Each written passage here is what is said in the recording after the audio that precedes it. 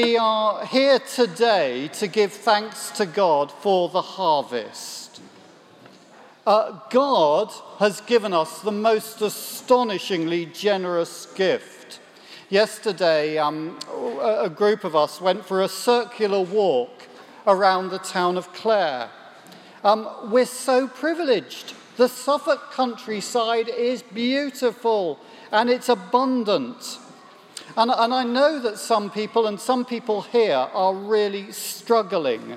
But as a rule, we have so much. Few of us, if any here, will have known starvation. The only times in my life that I've gone hungry are by choice. And most of us really do have genuine choices about what we do with some of our money. Yes, the rent or the mortgage, the electricity and the food bills need paying, but most of us have at least a little at the end of the week or month to buy or to buy something that we don't need, something that is not essential. And we've got a pretty good system of public services, of education, the National Health Service. We know who we can turn to when we're sick. And although recession and austerity has badly affected large numbers of people, overall, and looking at the big picture, we have here enjoyed an unprecedented period of economic growth and political stability under a rule of law. And today we have so much more stuff and so many more choices than our parents or grandparents had. It is an astonishing gift. Now, the passage that Alwyn's just read to us was written to a people who are about to be given a mega gift. They're in the desert, the people of Israel are. God has brought them out of Egypt, where they've been slaves. It was one of the biggest refugee movements the ancient world ever saw. And God is bringing them to the home that he promised them. But to get from Egypt to that home, they need to go through a desert. And they've been in that desert for 40 years. And I quote, "It's not a good place to be. It is vast and dreadful. It is thirsty and waterless. It's inhabited by venomous snakes and scorpions." And they've been out of their depth, metaphorically and literally. On one occasion, God has led them through the sea on foot. There have been times when they've not known where the next meal or the next sip of water is going to come from. And at times they've been simply overwhelmed. I'm told that J.F. Kennedy had a plaque on his desk in the White House. And it said, "O God, thy sea is so great, and my boat is so small." After our experience of a boat trip to the Aran Islands in a force 7 gale, I know that experience. And that is, no doubt, how they felt.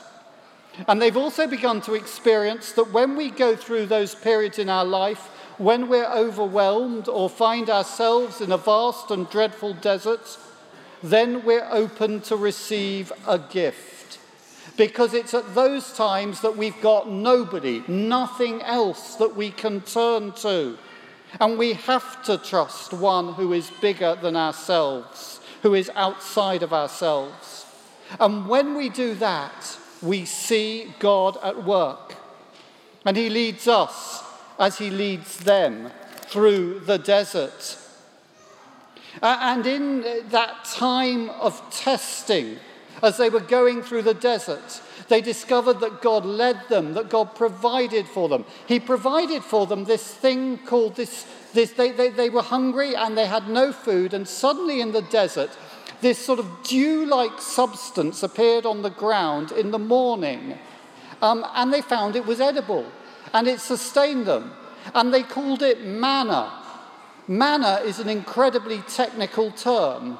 It means literally, what is it? What is it? So they suddenly had this thing, and they saw this manna, and they said, what is it?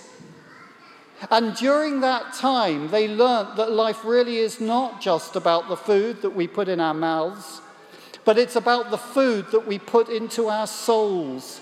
It's about the stuff that we use not only to feed our body, but the stuff we use to feed our mind and our heart. And they've learnt, and there's a famous verse, that people do not live on bread alone, but on every word that comes from the mouth of God. It's interesting how we learn stuff about ourselves and learn stuff about God when we go through it, when we're out of our depth. Perhaps as we come together to give thanks to God for the good things in life, it's also good to give him thanks for the hard times in life. George Matheson, he died in 1906. He was a Scottish preacher and hymn writer. And he wrote a hymn, "O love that wilt not let me go." He was also blind. And on one occasion, he prayed this prayer, "My God, I have never thanked you for my thorns. I have thanked you 1,000 times for my roses, but not once for my thorns. I've been looking forward to a world where I shall get compensation for my cross, but I never thought of my cross itself as a present glory. Teach me the glory of my cross. Teach me the value of my thorn. Show me that I have climbed to you by the path of pain." And then this last line, and I love it, he says, "Show me that my tears have made my rainbow." But now, says Moses to the people of Israel, you're about to enter the land God has prepared for you.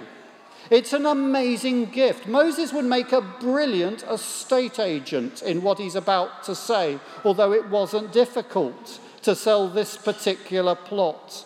It was a land with streams and pools of water, with springs flowing in the valleys and hills, a land with wheat and barley, vines and fig trees, pomegranates, olive oil and honey, a land where bread will not be scarce and you will lack nothing, a land where the rocks are iron and you can dig copper out of the hills. He says to them, you're going to eat and be satisfied. But, he says, and remember this before it happens, when you get wealthy, you have a choice. You can take the gift and forget God. In your abundance, there is a danger that you will grow proud. You will think that what you have is yours because you've worked for it and because you deserve it. He says you can do that. You can become proud. Or, he says, you can recognize that everything you have is gift, an undeserved gift, and you can praise the one who gave it to you. Pride or praise. My generation has been materially blessed. We have so much, and we have chosen to take the gift and forget the God who gave it to us. We think we deserve our prosperity.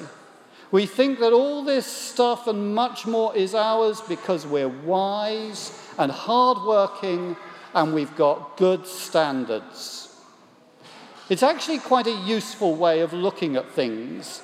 It means that we can justify being a have in a world of have-nots. If people are poor, they obviously deserve to be poor. They must be lazy or wicked or foolish, or probably all three. And I can keep what I have for myself. Do you know, wealth and pride are like two star-struck lovers. Pride looks at wealth and says, I have won you by my brilliance. And wealth looks at pride and says, I am your prize. And as the lovers gaze at each other, there's no place for God. When I was at theological college, we had a young man spend a term with us. He was from East Germany. His name was Alex, and he was training to be a Lutheran pastor. He told us that when he was younger, he was a member of the Communist Youth Organization and went on camp. And one day they went into the canteen and sat down, and in front of them were empty plates. And the youth leader said, "Today we're going to ask God for food." She said a prayer. The plates remained empty. "You see," she said, "we asked God and God has not provided. But now the food will be provided by the workers from so-and-so farm and prepared by our team of caterers. So why pray? This is all the work of our own hands." And the food appeared. I can't help feeling that in our pride we miss the point. Who gave us this world in the first place? Who gave us seeds and plants and cattle? Who gave us life? What did you do to deserve to be born when you were, to whom you were, where you were, with the gifts that you have? And who gives us the ability to produce wealth? Verse 18 tells us here, "Remember the Lord your God, for it is he who gives you the ability to produce wealth." My prayer is that those of you who are younger will not make the same mistake that my generation has made. My prayer is that you will turn back to God, that you will recognize that all that you have is undeserved gift. It comes from God. It doesn't actually belong to you, it belongs to him, but he's given it to you and to us for delight and enjoyment. That means it is a sacred gift. It is to be received with gratitude, with an awesome sense of responsibility, with praise. That's why we're here today, to say thank you. That's why it's a really good thing, and I would encourage you to do this, to say grace before meals. Grace is just a very simple prayer. It can be as simple as this: Lord Jesus, thank you for this food we're about to eat. Amen. As simple as that. Or perhaps it could be as simple as the grace that one of our children, I will remain nameless, used to pray when they were a bit younger, which was, "Jesus, thank you, amen." And I know it will feel awkward to begin with, but saying thank you to God is a really good habit to get into. One mum said to a guest at dinner, "We say grace at dinner each day to remind us around here that there is something bigger than our egos." Prayer is about recognizing that all things, not just food, are the gift of God. Some students were given an assignment and they were asked to list the 7 great wonders of the world, or 7 wonders of the world. They came up after a lot of discussion with the Great Pyramids, Taj Mahal, Grand Canyon, Panama Canal, Victoria Falls, St. Paul's Basilica, China's Great Wall. One student, however, a quiet girl, said nothing. They asked her and she just said, "Well, there are so many." She said, "I can't make up my mind." So they said to her, "Well, tell us what you've written and we'll help." And so with some hesitancy, she began to say, My 7 wonders of the world are to touch, to taste, to see, to hear, to run, to laugh, and to love." G.K. Chesterton said, "You say grace before meals, all right, but I say grace." Grace simply means thank you, recognizing that all we have comes as a gift from God. I say grace before the concert and the opera, and grace before the play and pantomime, and grace before I open a book, and grace before sketching, painting, swimming, fencing, boxing, walking, playing, dancing, and grace before I dip the pen in the ink. Those of you who are American have got one thing really right. I'm only going to admit that there is one thing. You have a National Thanksgiving Day. Thanksgiving for your founding fathers and mothers. Thanksgiving for your land and your people and your harvest. It was declared in 1863 by Lincoln that it would be a day for thanksgiving and praise to our beneficent Father who dwelleth in the heavens. And you've got that right. And when we give thanks for something, several things follow. We recognize there is one who is so much bigger than us and on whom we are in complete dependence on. We recognize that God does love us and delights to give us good things, and that even when we don't have stuff, we can still trust him. And we recognize that we do not deserve this, and all that we have, life itself, is complete gift. And there is one final thing. If we do not receive the material blessings which we can see and touch and feel and smell, if we don't receive them as a gift from God, if we think we can take them for granted because they're the consequence of some astonishing set of cosmic coincidences, or because we've done something to deserve them, then we're never going to be ready to receive the bigger gift that God longs to give us.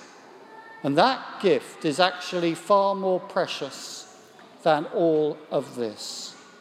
It's a gift that will take us through death into life.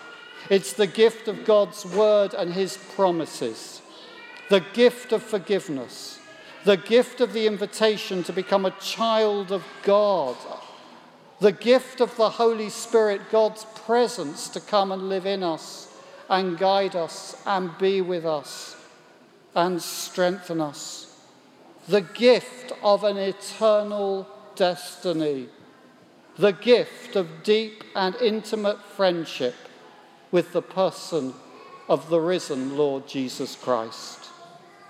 And if we begin to learn today to receive the material gifts from God as a gift with gratitude and trust, then one day, and I hope that many of you have already done this, one day we will be ready to receive the treasure of the spiritual gift that he truly longs to give to each one of us.